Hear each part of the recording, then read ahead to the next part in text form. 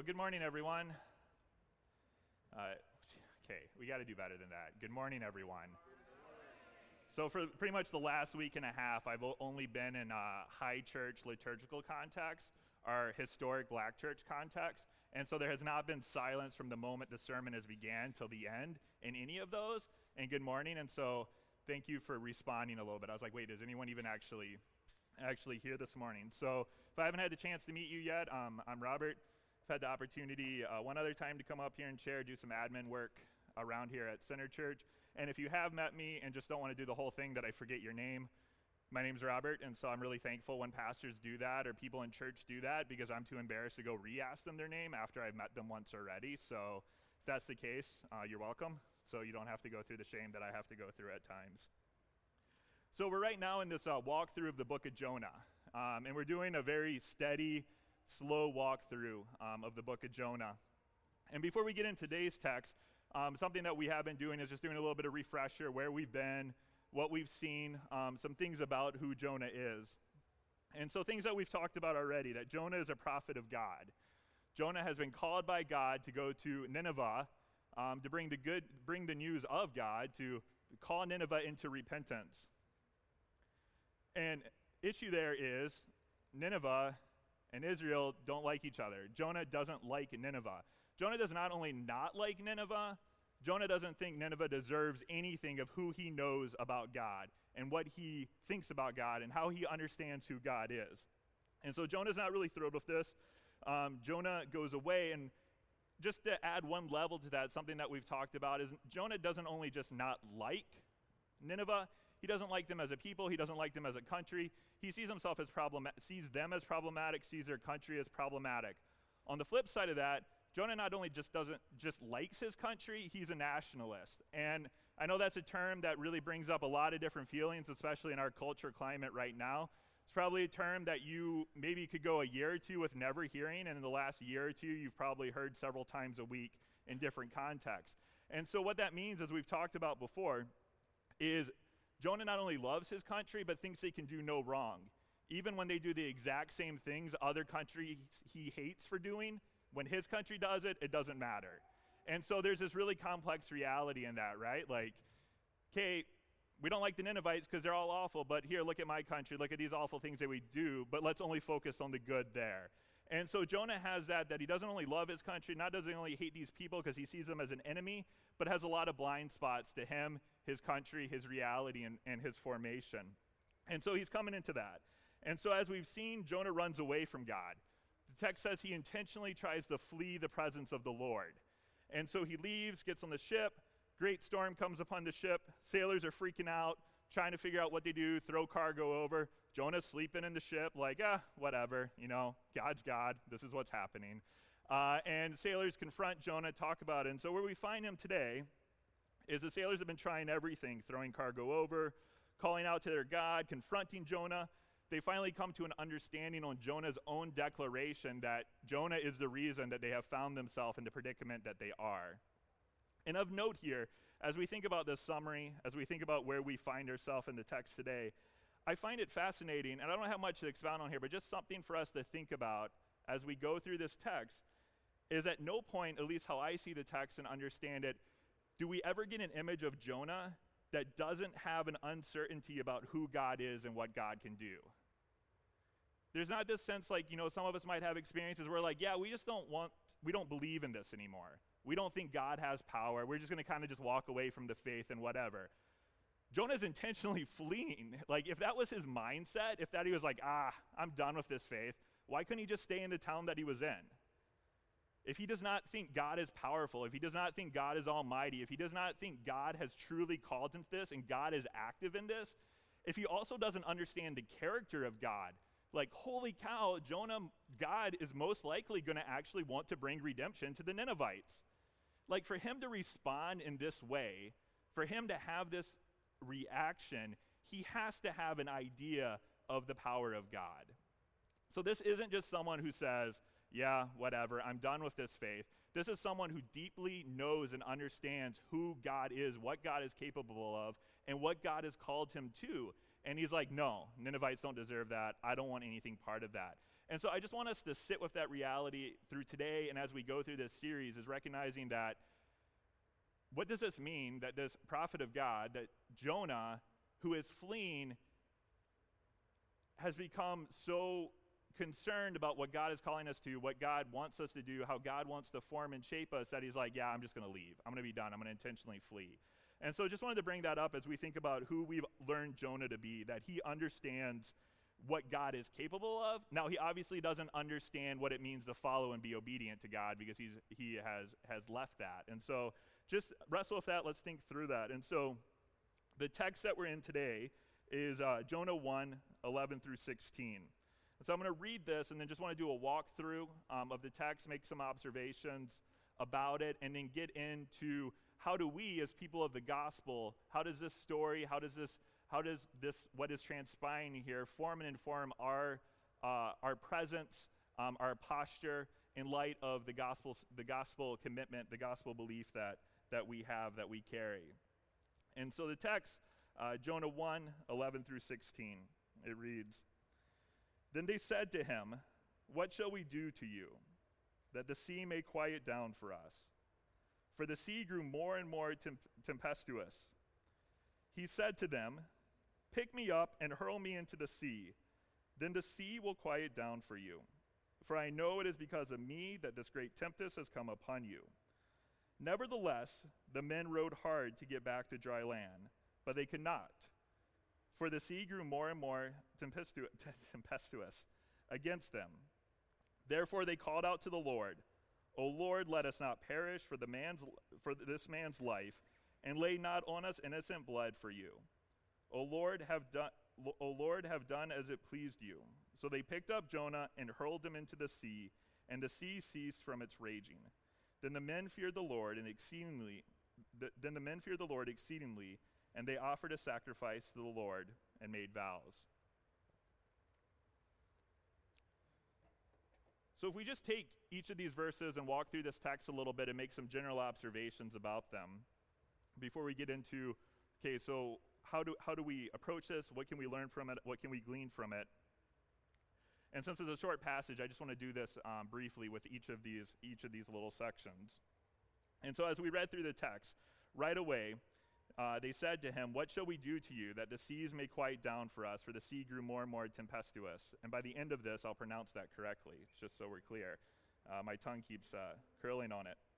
And I want to bring us back to something that we've come to in almost every part of this series, is that people, in this case not Ninevites, but Gentiles, that Jonah doesn't want God to care about, that doesn't want God to know, that doesn't want this opportunity for redemption, for opportunity for confession of wrongdoing to happen, are now continuously coming and talking to him.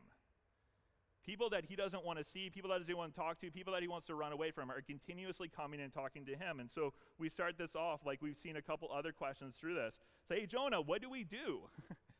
Can you give us an awareness, can you give an idea?" And so continuously Jonah is finding himself in a place that he has an opportunity to speak into these people, to give thoughts. They are wanting to know what it is. And so again, we see the sailors reaching out to Jonah, talking to Jonah, asking him for guidance, asking him for insight.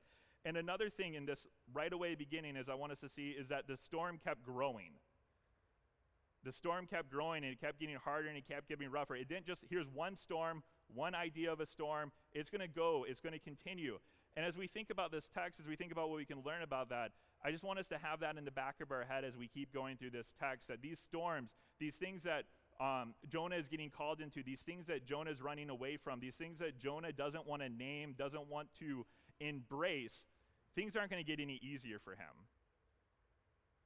The storm's going to keep getting rougher. The storm's going to keep getting harder. Keep going, and we see that Jonah, in light of what they've done, in light of what they've already figured out, he's named his role, and he flat out just says, "Pick me up, hurl me over, and the sea is going to stop. And it's because of me." And there's times throughout Scripture that I wish that we had an actual audio version of the Bible, that we know how things were said. And this is one of those texts that I feel like that, because is Jonah like, just whatever, just hurl me over. This is it, like, this is me. Or is it anger? Or is it, and I'm not trying to add anything to this is just a thinking out loud here with you, but just to think, what is the weight of this? Because let's be honest, especially after the week that I've had, sometimes we read text and it sounds like we're mourning our faith instead of celebrating our faith, right? And so I don't know if we always get the real weight of what potentially is being communicated here. And so think about that Jonah's just like, all right, it's me, hurl me over. And two things that I want to bring out of this is that Jonah recognizes his impact on what's happening. He might not be thrilled about it. He might not still want to be obedient to what God is doing, but Jonah recognizes like, hey, choices I made, actions I've done, here I am. This is what's happening. And another thing from this is that even for a moment here, he recognizes the impact that it's causing the ship, the impact that it's causing its sailors, the impact that recognize like, if we want this to stop, I need to make a decision. I need to recognize what it is that I'm done, what is happening, how have I played into this? And something to build off those ideas is that I think that we see what Jonah here is Jonah's intentions of going away, of leaving, of fleeing God's call were for nothing beyond Jonah, right? There's nothing beyond Jonah. Jonah's like, I just don't want to do this. It's a very selfish endeavor. This is about me, but I want you to see that what has happened with Jonah's decision to be, this is about me, I'm going to do this. Now a whole ship and its group of sailors are at the brink of death. So even with Jonah here, even when his actions seem just about him, other people are impacted. And I think we spend so much time of that on the text in Jonah's story. For such a short book, there's a lot of verses given to at least reference the other people around. And so I just want us to see that in Jonah's decision-making, in Jonah's actions, that he is not impacted, isolated from his decisions. He is beyond him, is being impacted, is being moved, is being found himself into the storm. And so Jonah communicates this to the sailors, but they say nevertheless, right? Nevertheless, the men rowed hard to get back to dry land, but they could not, for the sea grew more and more tempestuous against them. They still tried to find another way. Earlier in Jonah, we already see them throwing their cargo off, and Kevin talked a couple weeks ago about this is their livelihood. This is their work. This isn't just like, we go into our houses and how many of us could just fill a garage sale easily with stuff that we don't even know we have, right? Or how many of y'all have cleaned the basement and all of a sudden your kid is like, I've been looking for that toy forever. And it has 3 inches of cobwebs on it. And you're like, no, you never knew that existed. So this isn't wasted stuff. This isn't unvaluable stuff. This isn't stuff that they're not aware of. These are things that are part of them, part of who they are, most likely part of their work that they've already thrown off, and yet they're still trying to find another way. What is something else besides that we can do that? And similarly to the whole notion of these actions impact others beyond Jonah, I want us to think about the fact of this nevertheless. And again, want to be careful about applying too much to this, but every time I've read this text, as I've been praying over it the last couple weeks, as I sat down to think about what it is that would be worthwhile talking about today, I just wanted us to think and wrestle with the fact, as we keep learning from Jonah, as we keep seeing what is it that this story has a place for here, I'm wondering, how many times do we nevertheless, through our own storms, own our own power? They've already tried everything. They've already thrown their livelihood off. They've already thrown things that are precious to them. They are wrestling with the tension. We'll get that to a little bit about what Jonah has presented. And so we recognize there's some real tension there, like, well, do we really want to throw someone off the boat? But they've already tried things, and they've seen this grow more and more. And so just the bluntness of that nevertheless, the aggressiveness of it, even in the text, just as like, nevertheless, we are going to try something else. We are going to row harder. We're going to do more. And so just thinking about it and the way that this met me as I read it, that, man, rowing through our own storms on our own power, we're just so committed to that, right? We're so committed to that, and we see that in this story. And I want to be really clear about this. Scripture calls us to endure and persevere, okay? So I'm not saying that we don't endure and we persevere, but especially us who are people of the gospel who have New Testament writings that are forming and informing us, Scripture calls us to endure and persevere, but it calls us to endure in Christ, to be built up in Christ. It calls us to be strengthened in Christ. And it causes us as the body of Christ to strengthen one another and edify one another, right? And so our posture and our presence in enduring and persevering. So this isn't to say like, rolling through hard things is something that you shouldn't do. No, absolutely, we have to go through hard seasons, right? We have to press through hard seasons. We have to recognize like what it is. But the idea that we're going to be able to row through those, that we're going to be able to endure through those on our own strength, on power, my arms are not rowing through that storm at all. My arms are barely rowing through the kiddie pool at Bunker Beach. And so just recognizing the fact that we are called to endure, we are called to persevere, but yet how many times we try to nevertheless on our own power and our own strength, and how what we're seeing here is an image for that realization. So the sailors, after the nevertheless, find themselves calling out to the Lord. They say, "O Lord, let us not perish for this man's life, and lay not on us innocent blood for you. O Lord, have done as it pleased you." And so they picked up Jonah and hurled him into the sea. And one of the trajectories from where we've gone so far, just in this chapter 1, and so as you know, Jonah's not a long book at all. But in chapter 1, we've seen this trajectory of the sailors in this short amount of verses, that in verse 5, each one is calling out to their own God, right? They recognize like, okay, something's going on. You call out to your God, you call out to your God, you call out to your God. Let's figure out how to do this, right? And then verse 6, the captain comes to Jonah and says, hey, you call out to your God.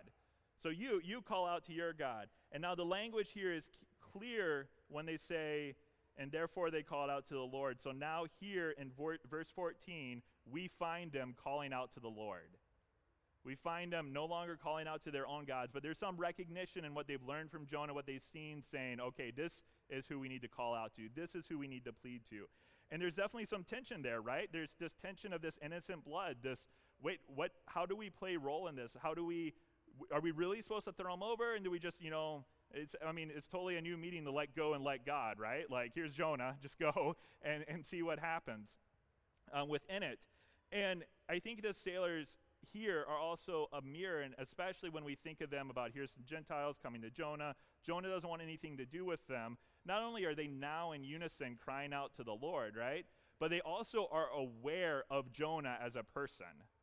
They also not only have care and compassion for what would this do to them, what will their impact to them, but there's a sense that we don't want to hurt this person, right? Where Jonah through this story has thought of no one else in this. And so you see these people saying, okay, let's think out loud of this. However, as the text tells us, despite all these attempts, they find no other way, and the sea ceases. And there's immediacy to that in the language. He's over and the sea ceases. And so these sailors are overwhelmed by this. They are in awe of this. The text tells us that after this happened, that the men feared the Lord exceedingly, and they offered a sacrifice to the Lord and made vows.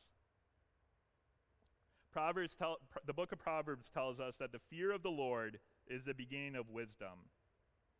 It is a growing awareness and adoration and respect of the Lord. There is this recognition. There is this change in posture. There is this awe. There's this not just this fear like I'm going to go hide under a blanket and be terrified. There is this awness. There is this respect. There is this recognizing of who God is and God's power in that moment. And so not only here, and I want us to catch the double imagery that's happening here, not only does the actual sea of the storm cease, but they have then now moved to this place of fear of the Lord. That their fear, that their unknowing, that their uncertainty, that they're not, whatever it might be, has calmed. There's not only the real storm that has ceased, but there is something in them that has ceased as well. A new recognition, a new redirection, a change in course. And we can imagine that once the storm around the ship stopped and ceased, the ship got back on course too, right?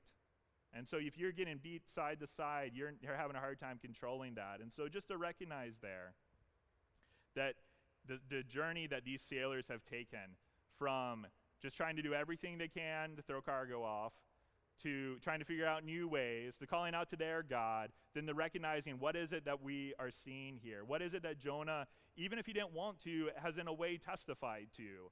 And how has that transformed them? And so that's just a brief overview and some general reflections on these specific passages that make up this larger selection that we read here about where we have found Jonah's actions. And so one of the things that we do around here, one of the things that I want us to think about is how does the gospel, our commitment to the gospel, our call to the gospel, play out as we read these verses? What are things that we can learn from? What are things, and I just want to be very clear about this. There's going to be passages that it's just a hint of, right? I'm not saying that it is directly here. Here's your bullet points, ABCs. You rearrange the letters and all of a sudden you have Jesus, right? Like this is not one of those things. But how is God continually revealing God's self throughout this story, throughout this journey? And what is it about us then as people who are committed to this call of Jesus? What can we learn? How can we be formed? How can we be challenged to further submit ourselves to the call of Jesus? Not, here's your checklist of now things that you need to go do, but how does the gospel give us lenses in which to read this through, to be able to press in, to be able to learn, to be able to live? Now that sometimes might look like presses and challenges for us. How, in the freedom that the gospel provides, are we more obedient and therefore taking these steps to do this? But in no way as far as, here's your list of to-dos for the week. And so one of the things that I want to start us off with, I have three that I want to give some thoughts and reflection on as it relates to this Jonah text, right? And so the first is, we have to be a people that let Jesus lead you and us to dry land. We have to be a people that let Jesus lead you and us to dry land. If anything, in just this short section of Jonah, right, in chapter 1, we continuously see so far that if we keep coming back to the need, I think almost every week we have made some comments about the need to believe the gospel, right? And some of you might be like, that's just, okay, we know that, but there's a difference in knowing that and knowing that, right? Might use the same language. And honestly, I know Kevin's brought this up a couple of times. And one of my, someone that that is a head of a network that I work with, he actually believes that his full call to ministry is simply the ministry of reminding.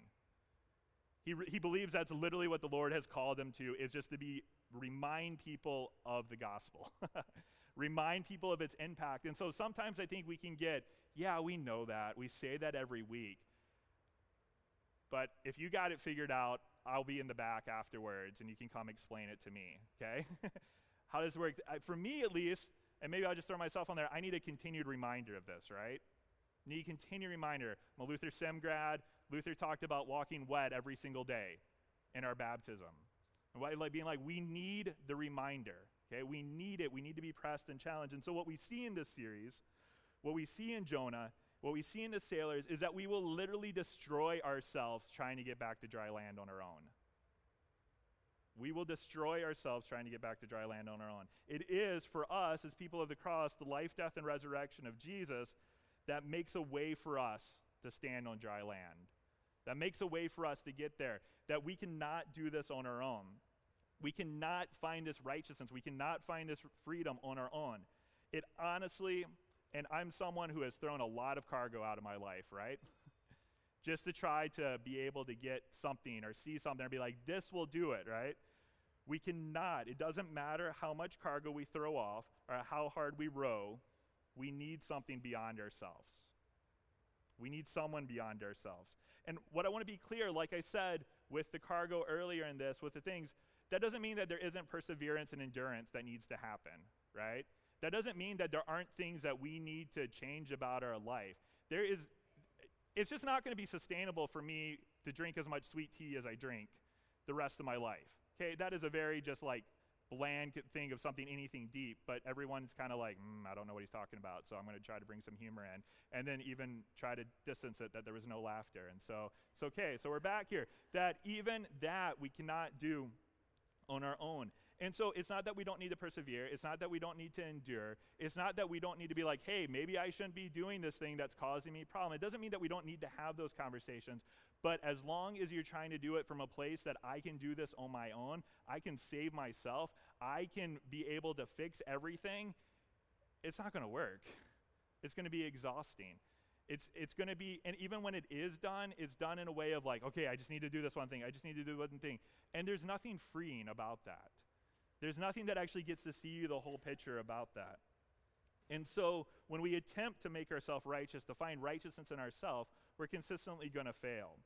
And this is where in Jonah, where we find him today, that I think we have a hint of that necessity, of the impact of that. And so the righteousness of God comes through faith in Jesus Christ. And Paul writes in Romans, I'm going to read this, and I think I'm going to be up there. So in light of this conversation, Paul writes in Romans, "But now the righteousness of God has been manifested apart from the law. Although the law and the prophets bear witness to it, the righteousness of God through faith in Jesus Christ for all who believe. For there is no distinction, for all have sinned and fall short of the glory of God, and are justified by his grace as a gift through the redemption that is in Christ Jesus, whom God put forward as a propitiation by his blood to be received by faith. This was to show God's righteousness, because in his divine forbearance he had passed over former sins. It was to show his righteousness at the present time, so that he might be the just and the justifier of the one who has faith in Jesus." We just can't do this on our own. We can't bring that righteousness upon ourselves.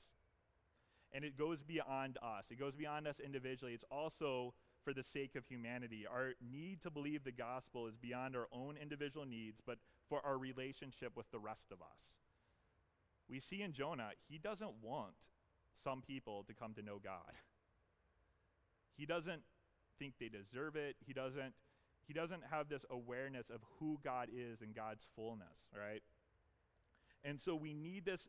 We need to be able to embrace this beyond our own seeds. Great, got your salvation, right? But here's the deal. We're in a world that's a lot more than us. And if we're really, okay, if I'm honest with myself, there's people that's a struggle for me, right? And if you're honest with yourself, I'm sure it doesn't take you that long to think of people in your own life. And not just individual people, communities of people, right? And so our need to believe the gospel is beyond our own individual needs, but for our relationship with the rest of humanity as well. Paul, in the previous passage that I just read, tells us that there's no distinction, for all have sinned. All have sinned. Jesus is put forward to do what we cannot, to be what we cannot, and to show us what we cannot or just don't want to see. And I think both of those things can be true. Not only can we not see it in our own limited, but there's just times that we don't want to see it, that we don't want to know about it, that we just want to distance ourselves from it and just go fly away into the by and by ourselves, right? But we don't have the freedom to be able to do that because God has put us together as a community. And so this righteousness, regardless of Jonah wants in this season and even what we want in our own life, this righteousness is for all that believe, that embrace the call of Jesus, that declare Jesus as Lord. It is for all who do that. And we have to recognize that this sacrifice, that this invitation to this gift to stand on dry land is not just for us or for who makes our list of deserving, but for all who believe. It is for all who believe. Romans 5:6-11 says, "For while we were still weak, at the right time, Christ died for the ungodly. For one will scarcely die for a righteous person, though perhaps for a good person one would dare even to die. But God shows us his love for us, and that while we were still sinners, Christ died for us. Since therefore we have now been justified by his blood, much more shall we be saved by him from the wrath of God. For if while we were enemies, we were reconciled to God by the death of his Son, much more, now that we are reconciled, shall we be saved by his life. More than that, we also rejoice in God through our Lord Jesus Christ, through whom we now have received reconciliation." Jesus' life, death, and resurrection is for you. It's for us. It's for our friends. And it's for our enemies. There's just no way around that. It is for all who have believed, whether we wish they would believe or not. And so how we see, how we hope for, and how we act towards God's call in our life and our presence to one another is deeply transformed by this promise, by this gift, as we embrace it and as we seek to follow Jesus. So we need to lean on Jesus. We need to be transformed by Jesus. We need Jesus to open this road for us to be able to embrace, to be able to walk down, to be able to live into. We cannot do it on our own. And even if we could do it on our own, we'd only want to do it for a certain group of people. I would probably only want to do it for a certain group of people, if that's not something that we want to wrestle with right now. So what do we do? What does this call us to? Because sometimes I think we can get in this mistake where we're like, all right, cool, we're saved, we got Jesus, now where's the press? What is it how do we respond? And we love setting up systems in which we have to respond to somehow then make us think we're somehow further ahead than everyone. And if you want to back up to Romans a little bit, that all have sinned, right? Even later on, Paul still says in a present tense that I'm the chief of all sinners.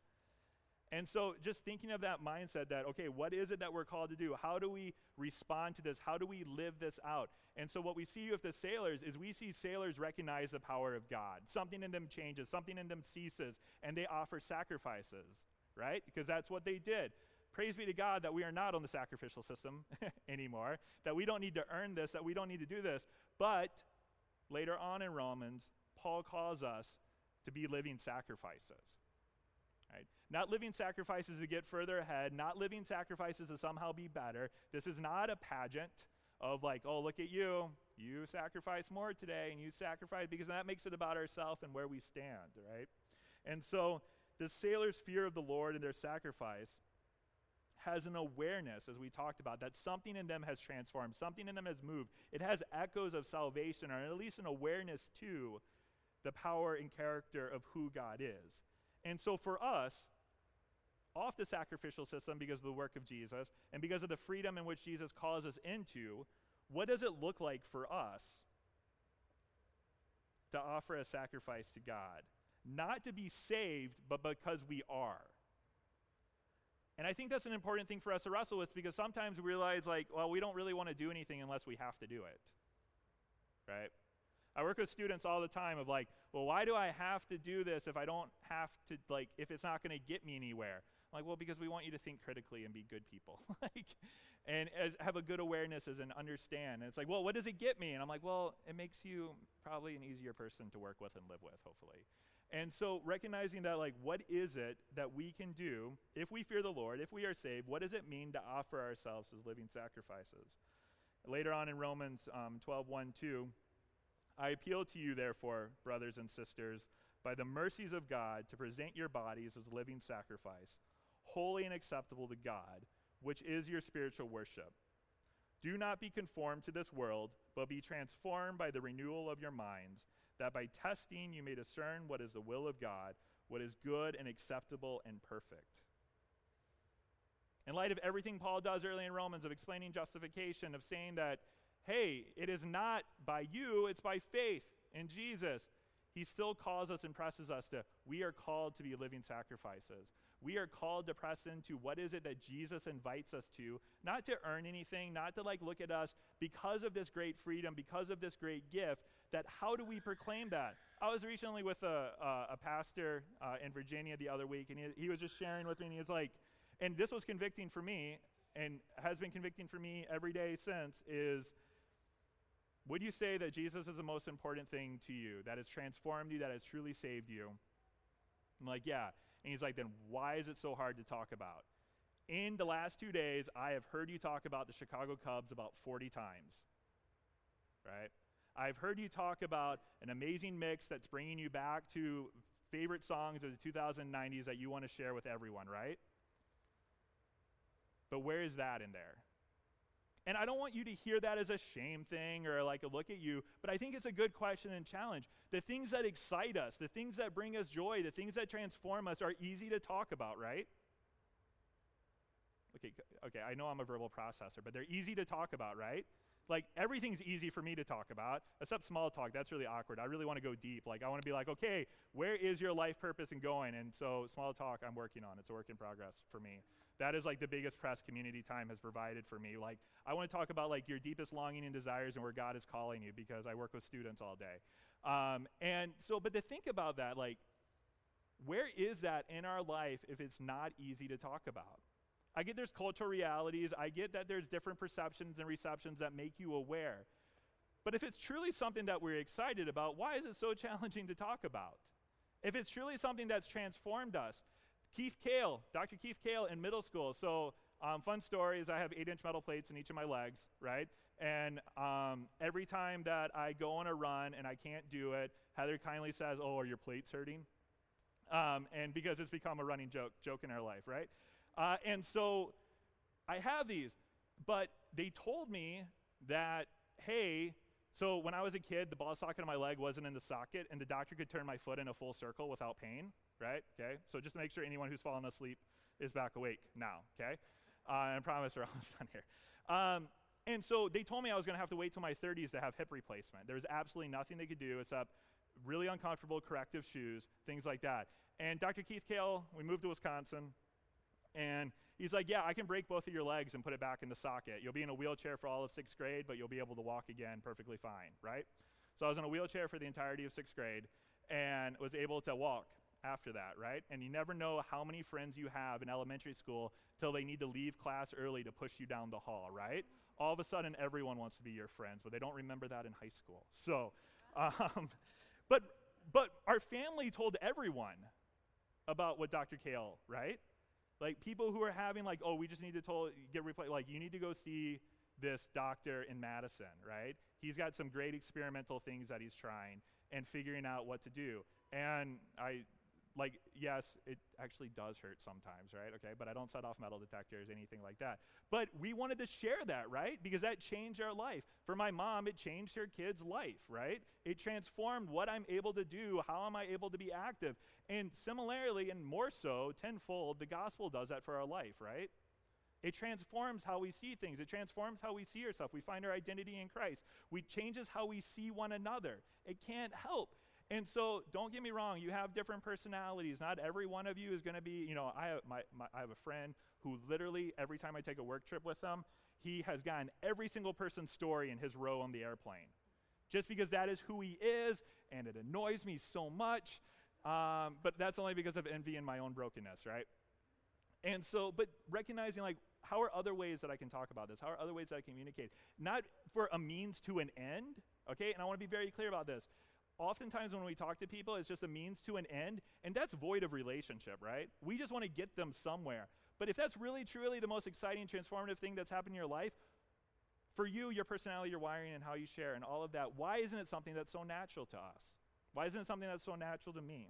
And so we are called to be living sacrifices. We are called to be able to live this out, independence on Jesus through the power of the Holy Spirit.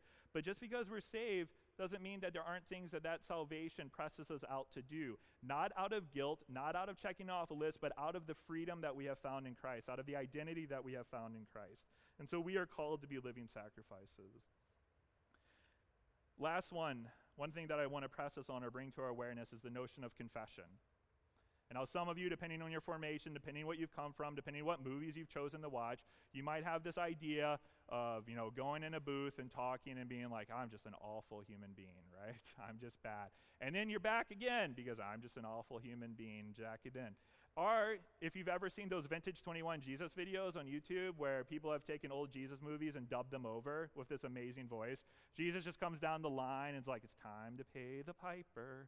And they all go follow him, right? That's not what I'm talking about here, because everything we've just articulated in Romans, everything that we've articulated through this gospel application is about the freedom that comes in Jesus Christ, right? That the freedom that we want to be able to let go of this through the power of Christ, empowered by the Holy Spirit, we want to be able to name this. And so I think what we see here, one thing that we can build off is, obviously we can't fully dive into where Jonah was at this moment in it, but there was power in naming what was going on, right? Do they just get him up and out of his sleep and throw him overboard if Jonah doesn't say, hey, throw me over, it's my fault, right? or we need to press into this, we need to deal with this. There's something powerful about naming it.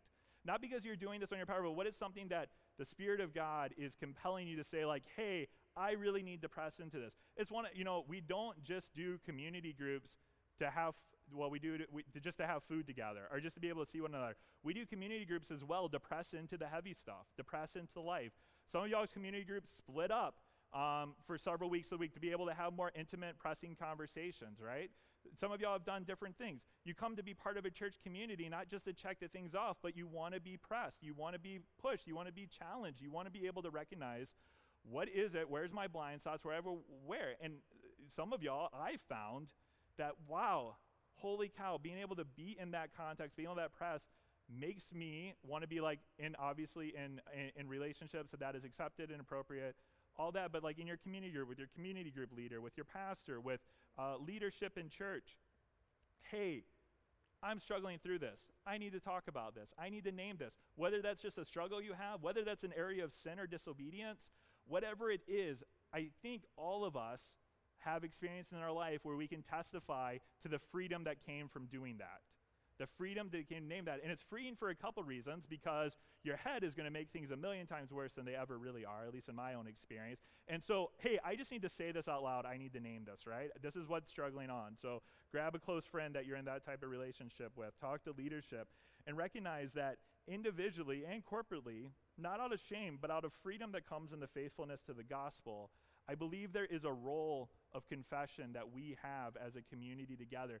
Because, and this is one of the things that Kevin talked about a while ago when we were overviewing membership possibilities for the future. Like, there's this sense that being part of a community group, committing to be part of a community, you have given permission for people to ask questions, for people to press into life, for people to challenge, right? For being able to be like in community group, to be able to do that press, to have that, you have given permission to that. And so just a few examples from Scripture, and there's so many more. Proverbs 28:13 tells us that whoever conceals his transgressions will not prosper, but he who confesses and forsakes them will obtain mercy.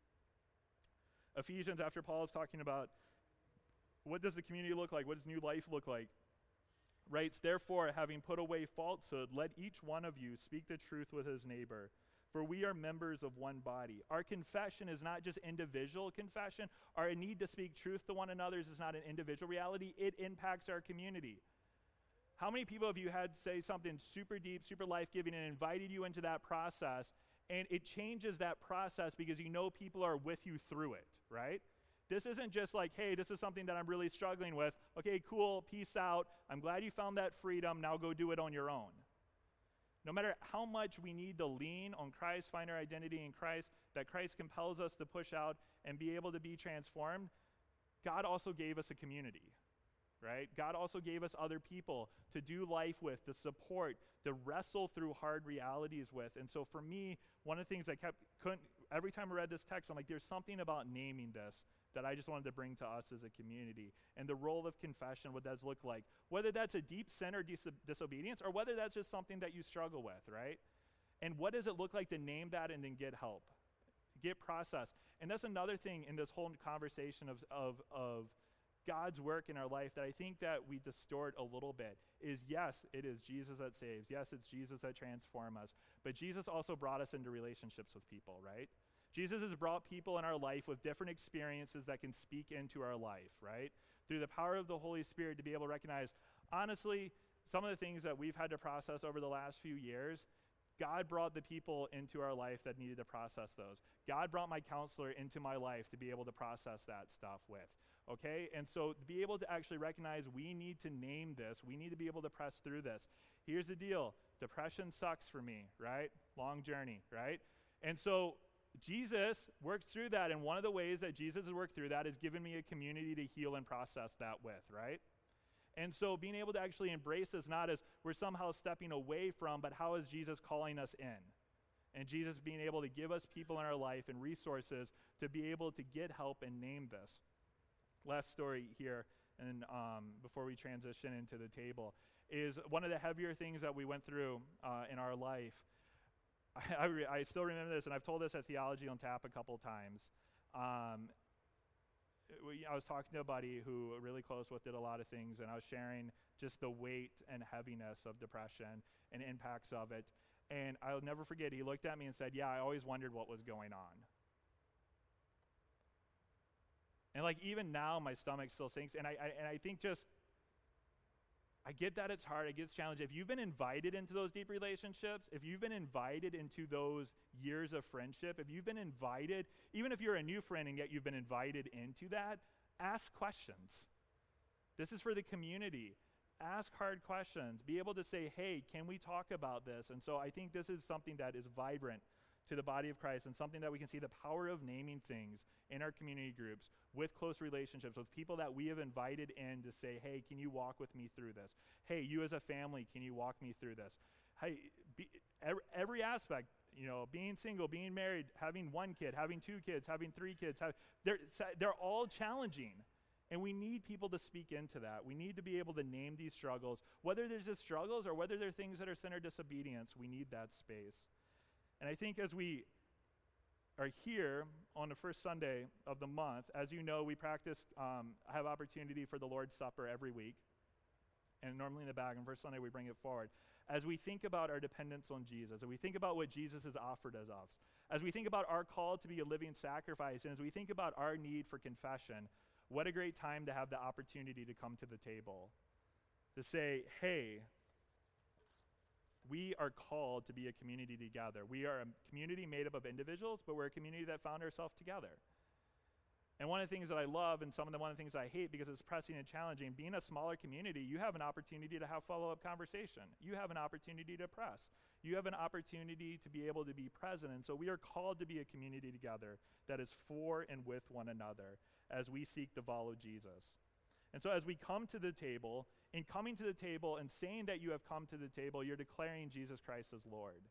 And so that is how we come to the table. If that is a space or a place that you're in, that we come to the table. And if it's not a space or a place that you're in, we want to be a community that's for you and with you in that journey, to have those conversations, to have those prayers, to talk about what this means.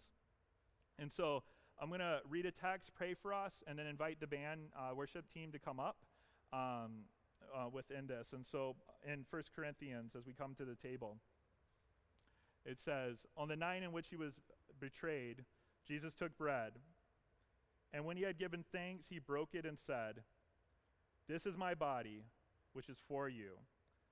Do this in remembrance of me. In the same way, he also took the cup after supper, saying, this cup is the new covenant in my blood. Do this as often as you drink it in remembrance of me. For as often as you eat this bread and drink the cup, you proclaim the Lord's death until he comes again. And this is something that we come up individually to do, but this is something that we also join together in doing. And so if you come up together, time with prayer, time to embrace. So this is the body and blood of Jesus Christ broken for you, but it's also the body and blood of Jesus Christ broken for us as well. And so I'm going to invite the worship team up and then pray for us, and then we will have opportunity to come and respond. Let's pray. Lord, we give you thanks for your call on us to show up here, to be present with one another, to have a space to explore, to talk, to learn about how your scripture, how the Bible reveals who you are, and where is the areas that presses and challenges us, where are the areas that gives freedom and excitement. And I just pray that in this moment, in this time, as we come to the table, as we respond, or if depending where we're at, as we're thinking about response, thinking about this life that you provide for us, just pray that this would be a time to be able to be present with you, but also recognize what you have provided us in one another. Thank you for this community, and thank you for the way that you have brought us together. In your name, amen.